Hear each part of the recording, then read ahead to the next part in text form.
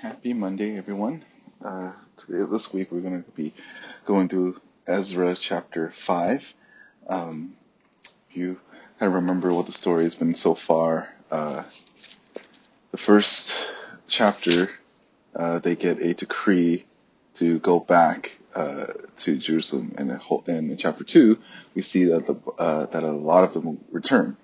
They go back. They get to restart building the temple and rebuild Jerusalem as a whole, and that's what they do in chapter 2. Chapter 3, they begin this first by offering sacrifice to the Lord. They worship Him and Him alone, and in a lot of ways give thanks to the Lord that ultimately fulfill His promise in bringing them back into the land, and that God's word reigns true. Chapter 4, that's when the enemies start to show up. They start saying, hey, these enemies, or the Samaritans, they were syncretists. They wanted to be they wanted to be with the Jews, and they said, oh, we worship the same God that you do, but you remember Zerubbabel and Joshua was like, you have nothing in common with us, and that they will go and build the temple without them, and they are doing this because of the decree of King Cyrus. And then at the end of chapter 4, these enemies spent years just like slandering them and trying to thwart the Jews' work. And one of the things that they did that was actually successful is that they wrote this letter to King Artaxerxes, and this is the same guy in the book of Esther. And that guy decides to stop the work of the Jews. He said, okay, he writes a letter back and he said, okay, you need to stop this. So when we get to chapter 5, we begin by 16 years has passed. 16 years has passed since since they stopped working. And during this time, the Jews were basically spiritually apathetic in that these individuals, it's not that they stopped believing, but they just became relaxed in terms of their zeal. They were no longer as excited as they were when they first came back. These opponents used legal means to stop their work, and it just seemed like all hope is lost, because there was this government decree for them to not to continue working.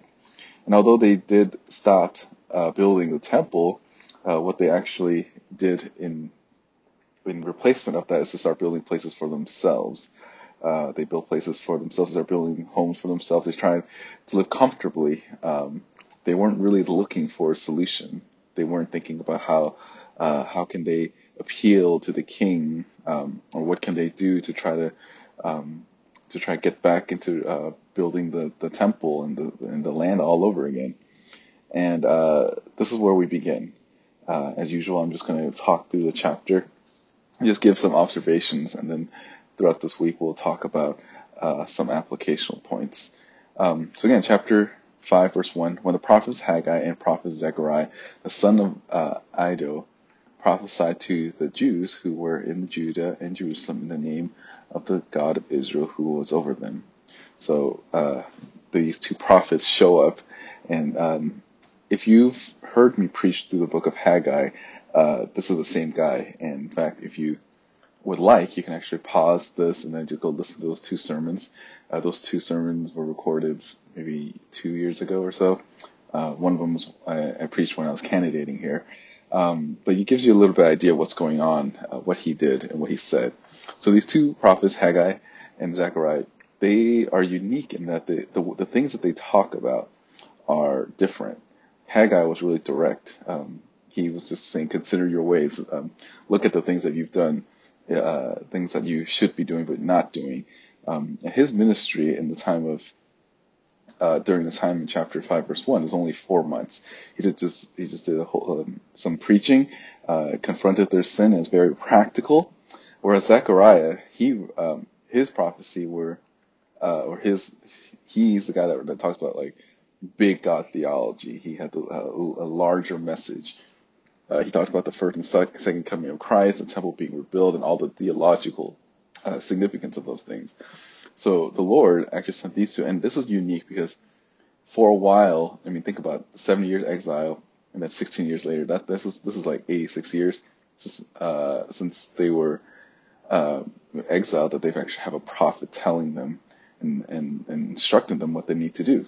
And these spiritual leaders are finally there to help them think about what they need to do. And actually in between verse 1 and verse 2, there's a time jump.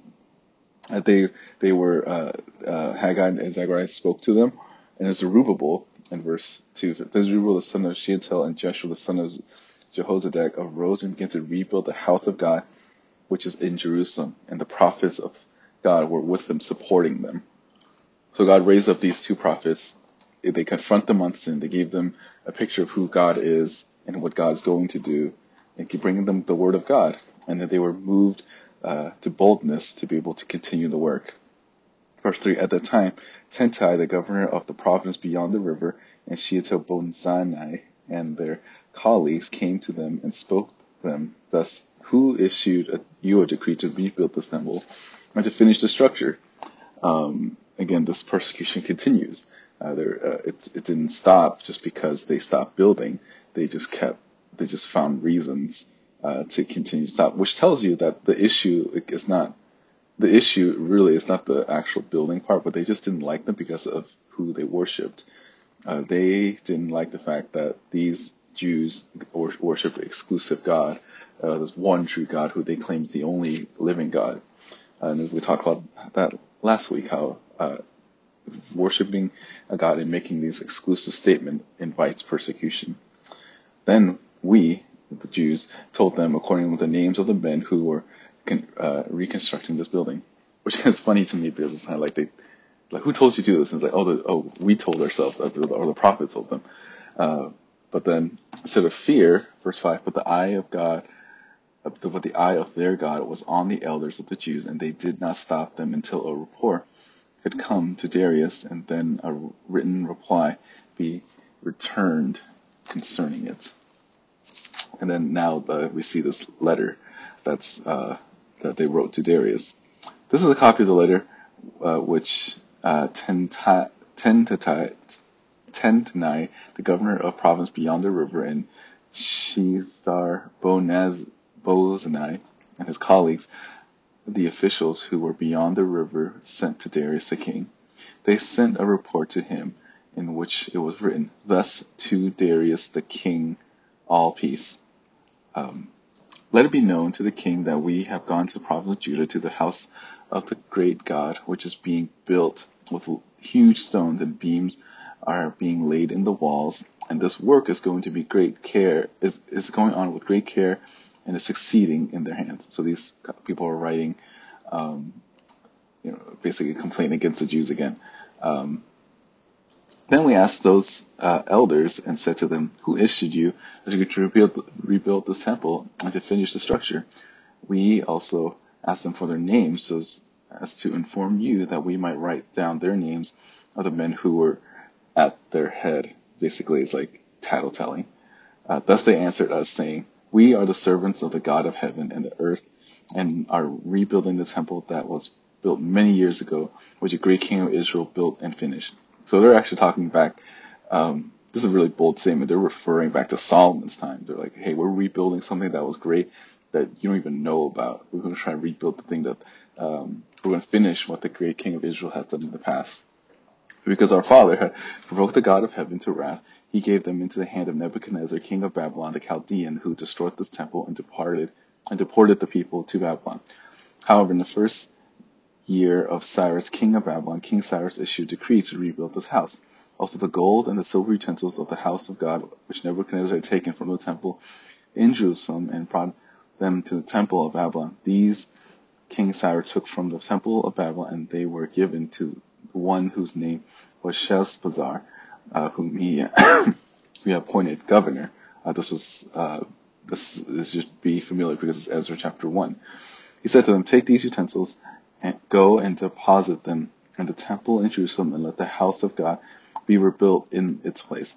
Then Sheshbazzar came and laid the foundation of the house of God in Jerusalem, and from then until now it has been under construction, and it is not yet complete. Now it pleases the king let a search be conducted in the king's treasure house, which is in Babylon, which is there in Babylon. If it be that a decree was issued by King Cyrus to rebuild the house at Jerusalem, and let the king send to us his decision concerning this matter. So it's really interesting. Like this report is basically, hey, we try to stop them, and this is what they said. Now what are you going to do, king? And this is a really bold thing that the Israelites were doing. They realized that they have have submission to the Lord. They're going to continue working on this temple. And the application for us to think about is about spiritual laziness, and how do we overcome spiritual laziness? Because how do we get from, if you look at chapter 5 in the beginning, where these Jews are just kind of hanging out, to at the end being bold to King Darius, how did they get from that point of being relaxed to being on fire for the Lord? And it's because the Word of God. Sound teaching is the first domino. It's a catalyst, and it's the starting point to overcome every and all kinds of spiritual laziness. And that's what we're going to look at this week. How can we overcome spiritual laziness? In this chapter, I see 3 lessons for us to consider. First is to listen to sound teaching. Second is God's character in sound teaching. And then boldness from sound teaching. And that's what we're going to look at this week. Just how sound teaching can change the mind of a believer so that they can live boldly and faithfully to the Lord. And I hope that this will be an encouraging and edifying time for you as you listen and understand the power of God in the life of the believer. All right, that's it for today. I will see you guys tomorrow. Take care.